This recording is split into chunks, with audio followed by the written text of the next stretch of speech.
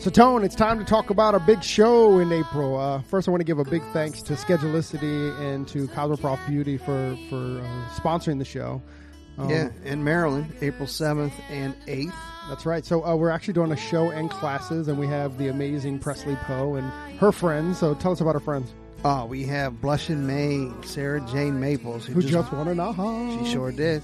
We got Updo Guru, Casey Powell for those amazing bobby pin sculptures. It's amazing, right? Yeah. And from Project Runway, we have Jackie and Lynn coming in, and they're going to show some editorial work on the stage. And Lynn does the quickest updos in the world, so he's going to teach some of that as well. But then tell them what's happening right before the show. Right before the show and right after the show, we have Johnny Cash Livingston doing some tattoo barbering, brother. Yeah, and he's open for questions and stuff, too. So, if you have any questions while you watch him work. Yes, sir. Up close and personal. Also, another big thanks to Cosmoprof for sponsoring the Shadow Presley Poe. And we're going to have the winner there. Yep. Miss Stephanie.P.Hair. Yeah, so you'll get a chance to meet her as well. And a big shout out to our boy, Ben Mullen. Yeah, who's going to MC the whole event. Can't wait to hear him. So again, all information will be available at PresleyPoeandFriends.com. Check it out. Check out the classes, and it's going to be a fantastic weekend. Another day is here, and you're ready for it. What to wear? Check. Breakfast, lunch, and dinner? Check. Planning for what's next and how to save for it? That's where Bank of America can help. For your financial to-dos, Bank of America has experts ready to help get you closer to your goals. Get started at one of our local financial centers or 24/7 in our mobile banking app. Find a location near you at bankofamerica.com/talktous. What would you like the power to do? Mobile banking requires downloading the app and is only available for select devices. Message and data rates may apply. Bank of America N.A., member FDIC. Hey, welcome to your day off. My name is Corey, and of course I sit with my buddy Tony. What's up, Tone? What's up, buddy? So we get round two with our new good friend Gavin Salisbury today, and he's gonna be talking about something that's I don't want to say controversial, but a lot of people have question about. Yeah, well, but it's a lot more than that, right? We're gonna get deeper into what a blended salon looks like, right? Mm-hmm. And not necessarily what the struggles kind of that's happening in a couple of states. I'm sure he's going to get into that a little bit, but really how a blended salon looks like, and how I guess a salon owner can benefit from it, maybe, or curious of how this whole situation is going to work. Let's do it. Let's get into it. So, Mr. Gavin Salisbury, I guess the first thing I want to ask is like what is and how do you define what a blended salon is? And welcome back to your day off. Hey, thanks, dudes. Defining a blended salon, I think it comes from the blend is you have 1099 self-employed stylists or license holders, because it could be estheticians, massage therapists, but you've got a self-employed 1099 inside of the same building as a W-2 employee. And so when you put the two together, you're getting, in essence, a blended business model. We have a friend like that, right? Yeah, he has. AC? Yeah. So he has a like upstairs. It's a 2-level hair salon, and upstairs he has like a regular commission salon with W-2 employees, and then in the basement he actually has he set up spaces where where you can do like kind of booth rental in the basement. Mm-hmm. Yeah, and there's probably, if you kind of look at the different models in the industry, you have salon suites. So there's the suite model. And then you're getting into just what I would call like a chair rental salon, just 100%, where you're not in a suite, but you have your chair. So it's a little different than a suite. I think it's much different than a suite.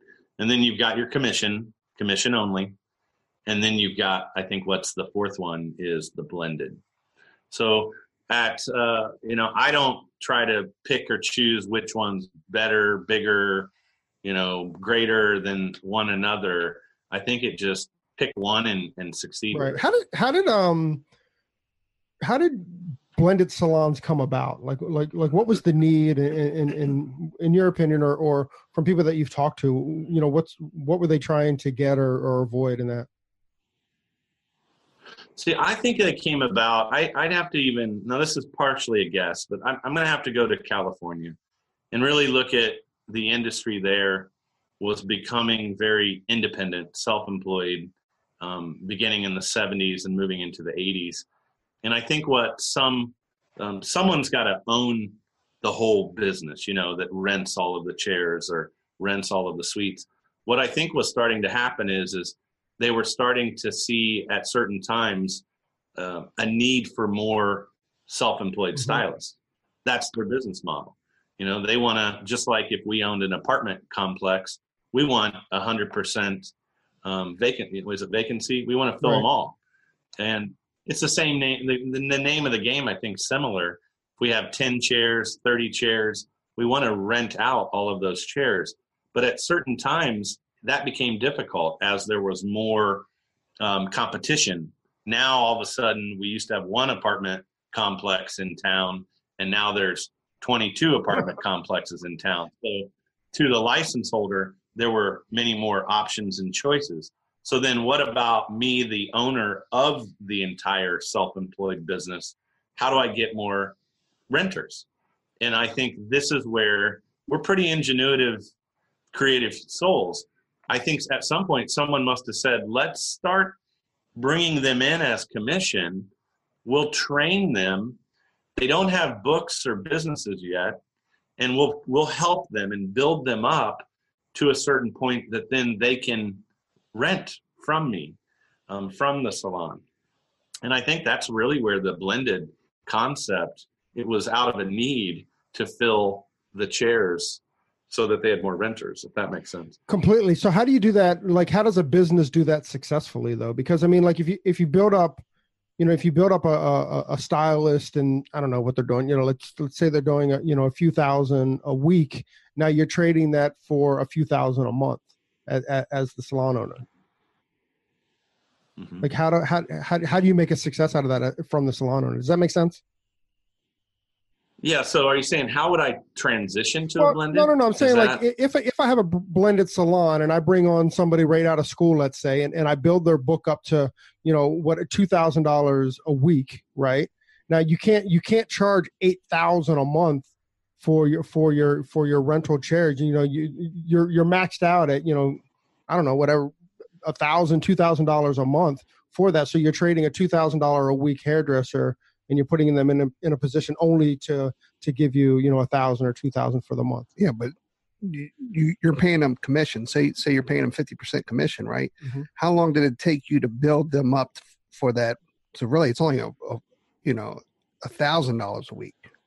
Right, but you're still trading. But if it's a $2,000 book, you're still trading $4,000 for $1,000 or $2,000. It's the same. Whether it's 50% or not, you're still only bringing in half. You're only generating half the income from that individual or from that chair. There's trade-offs. There's no doubt about it. So if you think on the 2,000, I'll try to not get too far into the math here, but on a $2,000 employee, W-2 commission employee, the owner at best is using 30% of the 2,000. That's like real liquid money they can use, because half of the 2,000 went back to the payroll. Then there's payroll taxes. Then there's product expenses. There's utilities. I mean, there's the front desk wages that usually are helping the guest handling. Before you know it, that 2,000 really at best, there's only 30% that owner can really use, which is $600 a week. Now, you're not going to get into rents. In most places in the country, you're not going to find a $600 a week rental rate, but it's the trade-off of the long term of, I think, whether I can either have a commission company and sooner than later, there's a chance that people are going to leave and go rent a chair from somebody else in town or lease a suite, or why not just keep them in-house and they already hopefully they like the culture, the company, the brand, the leadership. It's more of a convenience. Why don't you just stay here, not disrupt your livelihood and your maybe client base? And I'll be willing to take less, earn less as the owner, just so that you can be in the space. And then it's part of a business model, because see, that's assuming that I'm only going to lease you space on a chair. That's not assuming, what if I have two people that are utilizing that chair? and now I'm renting the same chair to 2 separate people each week, where you're flip-flopping schedules. Most hair salons are open a minimum of 68 hours, and that's increasing, just so you know. And I don't mean to make fun of anyone listening, but you pay rent on Mondays, just so you know. You pay rent on Sundays, just so you know. And we are in the service world. How many restaurants close on Sundays and Mondays? Mic drop. Boom. Doesn't happen. In today's world, that's where this thing is evolving. So when it goes back to, we can lease on one chair, I mean, you're looking at sometimes 80 hours, 90 hours if you were open 7 days a week or 6 days a week. I have so much availability that I can lease you time and space on that chair, and you can share that chair with someone else. And why would it benefit you is because I can lease you the chair for less if you were to share 2 people on that chair. Does that make sense? 100% makes sense. Completely. Yeah. In that way, you can make even more money. Completely. Yes, you can. Boom. Yes, you can. As an owner, we try to always create a triple win. So where's the triple win? If you start with the owner can earn more than just using the $2,000 a week concept. Because if they're double shifting their chairs that they're leasing, and they've got 2 leasors using that chair, the money can get very close to one another and greater than. So that's the win for the owner. What's the win for the stylist? I can charge you less by you sharing a chair than I can charge you if you just had it all 90 hours, 80 hours. So the win can be for you literally a visible difference of what your cost is by sharing a chair. And then the guest, I think I just look at the guest as the guest. Some guests want to come in at late hours of the day. Some guests want to come in at 6:37 on their commute in. Some love Sundays when the husband's watching football. Mondays. I mean, we're in a world today that there's enough people out there that you can really fill an appointment calendar almost, I don't want to say 24/7, which I'm waiting for that. Overnight hairdresser? Seriously. There's got to be somewhere in Tokyo or someplace to get it. His name's Gabe. Our friend Gabe, he goes into work at 8 p.m. It's the craziest thing. Yeah, he's there until 3 or 4 o'clock in the morning. And then for the blended, you guys, I think when you get beyond the money, it can be really a great thing for our industry. It's sad to see how many license holders can't pay back their student loans. So if you go right to the early beginnings, which you guys were there at one point in your lives as well, 40% of them aren't paying back their student loans. Hence why you're hearing rumblings of deregulation in the beauty industry, because all of us pay taxes. And at some point, those student loans that the students took that aren't getting paid back, someone's got to pay for those. And so why do I bring that up? I mean, it's close to my heart. I've been in the business since the day I was born, and I just don't like the fact it doesn't feel right from an integrity standpoint that we have stylists going to suites and rental situations and they don't even have the business at all. And it just buries them. And it's a short-term, what they think gain, but it ends up being a lot of pain. And then they drop out of the industry. And why does a blended model work when they're done right is because it's an onboarding process. You can onboard someone who needs more skills building, client building, experience, you name it. And they can develop through the commission team and then get to a certain point. And we believe at Summit, it should be a very specific point. Like we have a leveled program that we teach. So either level 2 or level 3, you've earned it. So it's not just, I would never want to be in a blended where it's not defined. I'd want you to know you've earned the right to rent a chair at this point. And ethically, this point is when the math works for the self-employed stylist in the name of affording that rent and the cost of goods for the products and, you know, all those costs that come with being self-employed. That to me is where there's just a great industry kind of launching pad for the blended concept. So you said like a level 2 or level 3. I mean, what are some of the numbers that you're looking at to say, okay, you're ready as a service provider, you're ready to to go off, not on your own necessarily in a blended salon, but that you're ready to rent a chair?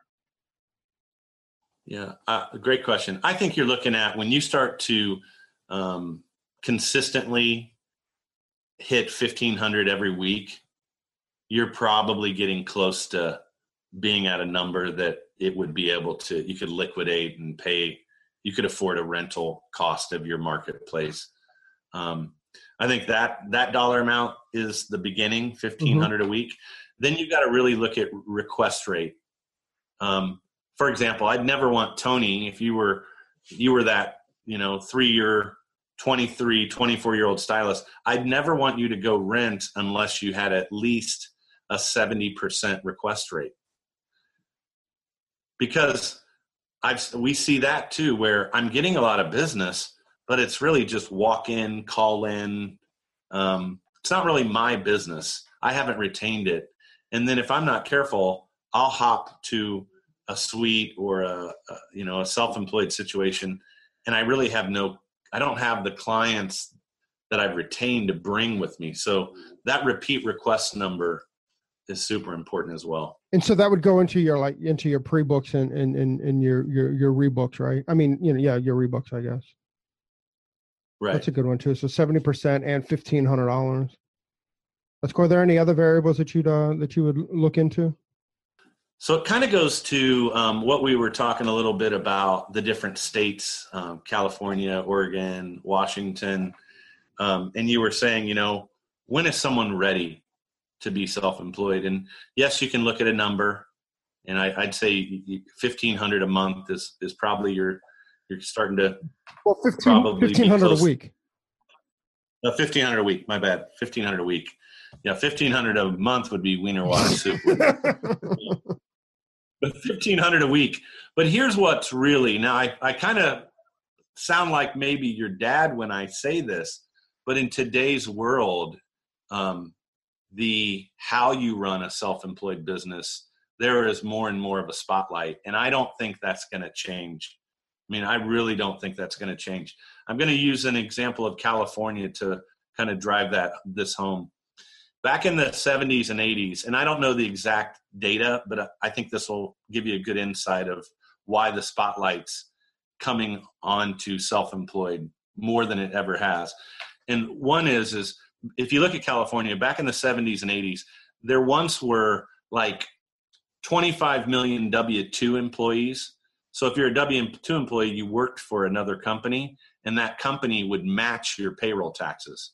So the state of California liked that because the employer matched payroll taxes, and hence California got paid when they had more employees. But then in the 70s, 80s, 90s, the 1099 employee status started growing faster in California. And it's not just our industry. I mean, it's from trucking to Pampered Chef to, the third trip, what is it, the marketing thing. MLM. I mean, just MLM. What is it? Yeah, and it just, everything started coming at California. And before you knew it, they had their numbers of W-2 employees were going down and 1099s were coming up. Well, the problem is money. 1099 self-employed, no one matches your taxes. The employer, there is nothing to that. So in the name of money, California took a step back and said, wait a minute. And it wasn't the beauty industry. It was we've got a problem on the horizon. If we don't start to see the W-2 employee type trend upwards, the whole state's going to be we're not going to have enough income. And also there were starting to be, when you get into it, and I don't mean to point out Pampered Chef, but because the article talked about it, they were starting to really identify like the type of employee, the difference between the two. And it was getting very muddled and cloudy. And so why I even bring all that up is if my daughter, which I hope she is a stylist one day, my grandmother, both grandmothers were, and her wife was, or her mother was. I know that was confusing. But if she today said, Dad, I want to be self-employed, I would support her, but I'd want to make sure she knows all of the ins and outs of her taxes. She's going to have her own appointment booking system today, a Square. She's going to, if she has an assistant, which we were just kind of talking about before the recording, that she would need to pay that assistant as an employee.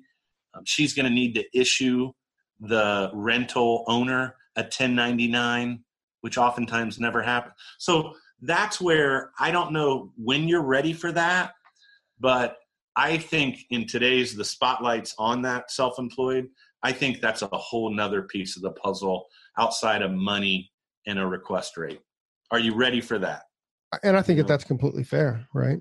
100%. You know, are you ready for that? Are you ready for, to run your business, as a business, I guess? Yeah. I think a lot of people, I want to, rent a chair or rent a suite and not knowing all the other stuff that you have to do to go along with that. You know what I mean? Because you're so used to having your employer pay all your taxes for you, pretty much, right? And so your retail, everything else. So that's well said. Really well said. Yeah. Well, it gets into poverty versus wealth mentality. I think self-employed in the past was more of a poverty mentality. What do I mean by that is you had more people not paying taxes. You had more people, and I think a lot of it was just it's ignorance on all parts. The state, the salon, the human being that's renting. I think it wasn't clear of how do I run it by the book. But in the name of wealth mentality, which cut me open and you'll find that that's one of my missions of our industry is let's bring more of a wealth mentality to the industry. Let's not, I just don't think it's cool anymore to not pay your taxes and build your business model off of something that's an illegal practice. Pardon me, I'm ethical, but I think it damages the entire industry in the name of a poverty mentality wouldn't pay their taxes. A wealth mentality would pay their taxes. And if we're going to keep lifting the beauty industry out of the beauty school dropout, I think this is all part of the conversation. I think that's a great analogy. Really. Yeah. That's awesome. So if I'm a salon owner, like, do you have any tips or tricks how to make a successful blended salon? Yeah. Well, that's a great big question. I think first off, I would advise you to reach out to someone who's done it. This is something where you can blow your legs off without a doubt when you try to integrate or innovate a new division called self-employed, or vice versa. You're self-employed and you want to start to bring in commission. You want to build a commission division.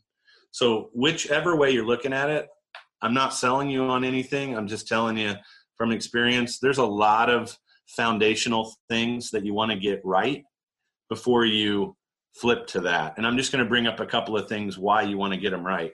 If you've never offered rent in your company, there's formulas for what I should charge for the rent of the space I'm leasing.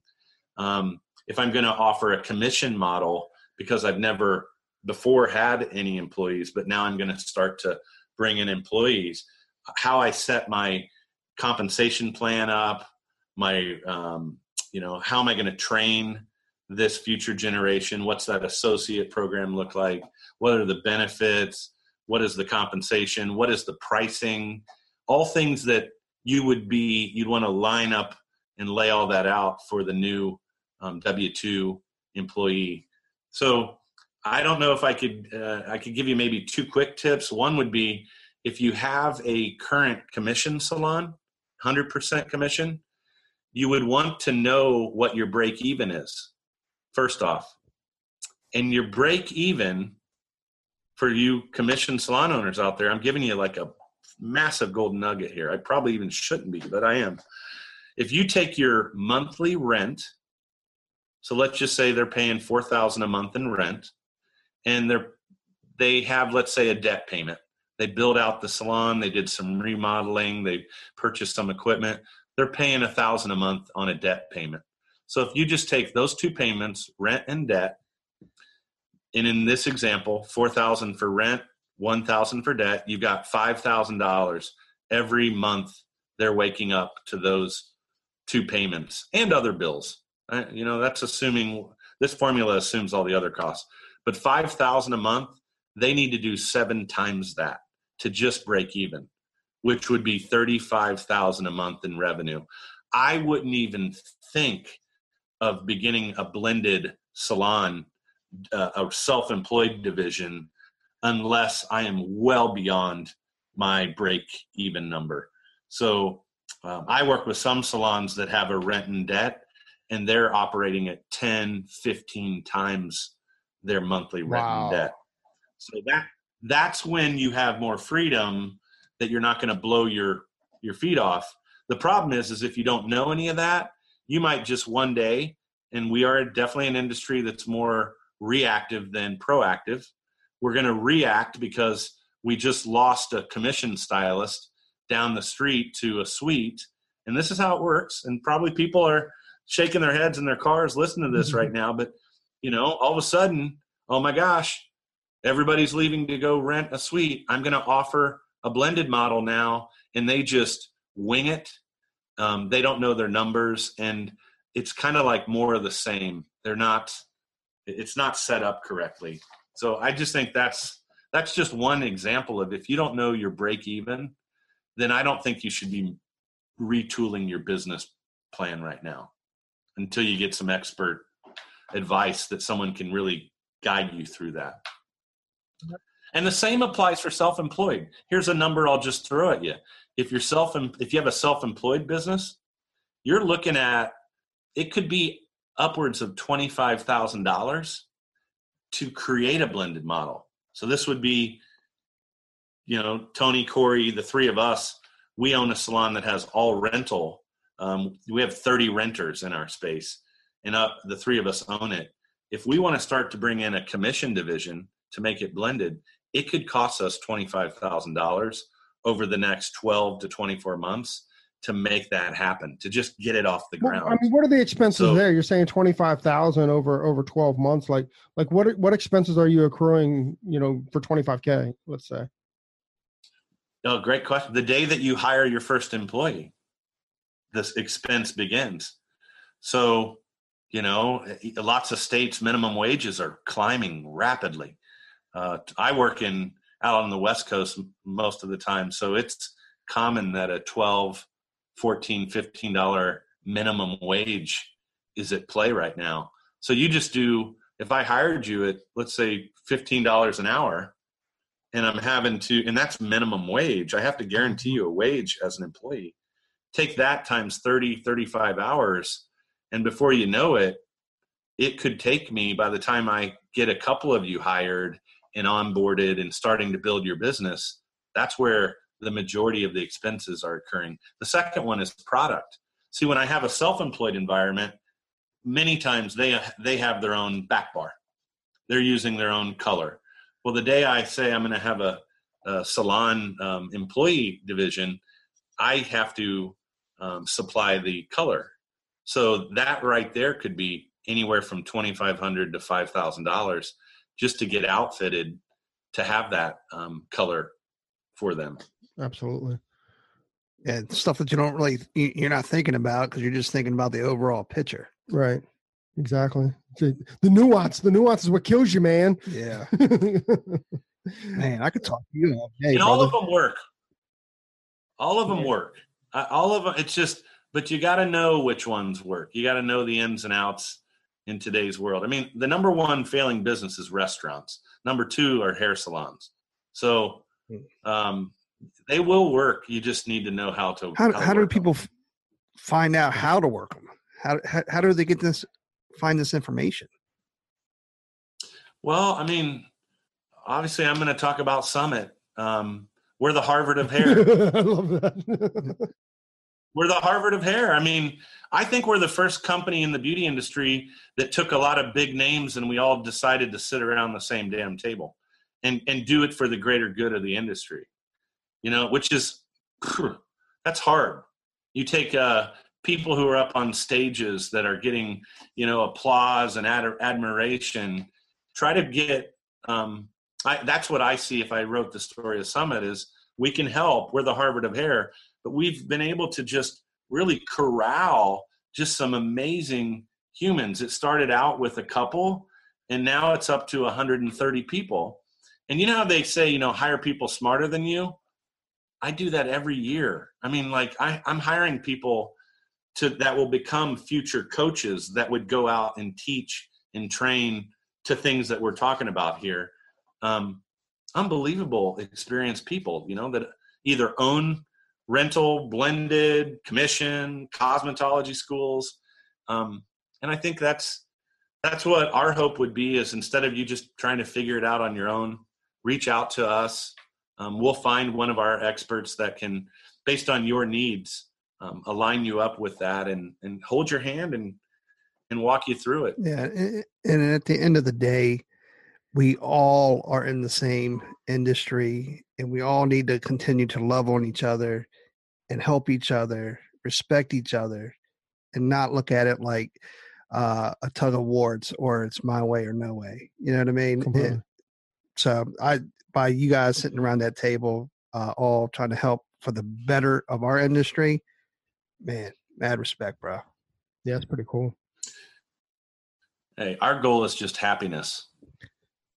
Whether you're self-employed, whether you're a commission, whether you're a salon owner, whether you're a suite owner, I don't give a damn. Just let's try to find your happiness, help you. If anything, let's help you identify what is that financially, what is that from a business standpoint. And it's a pretty cool gig to be able to fly around the country and walk into hair salons. And to me, I sometimes pinch myself because at the end of the day, I'm just trying to help people find their happiness. We're going to do a rebook with you every morning before we start our day. That's right. That's awesome. Mr. Gavin, once again, I think you dropped some bombs on us, and we've got some good value and some good stuff out of you. Once again, really happy to have you on board with us, and I can't wait to release some more podcasts with you in the future. So, Mr. Gavin Salisbury, thank you very, very much for joining us on your day off. Hey, thank you guys, and you know what? You're helping lift it as well. You know that. These conversations. We're all one big family here. So I give you guys a lot of praise. I'm grateful for things like this, that you're putting in the effort and time and hustle to have the conversation. Gavin, thank you. Thank you very much for that.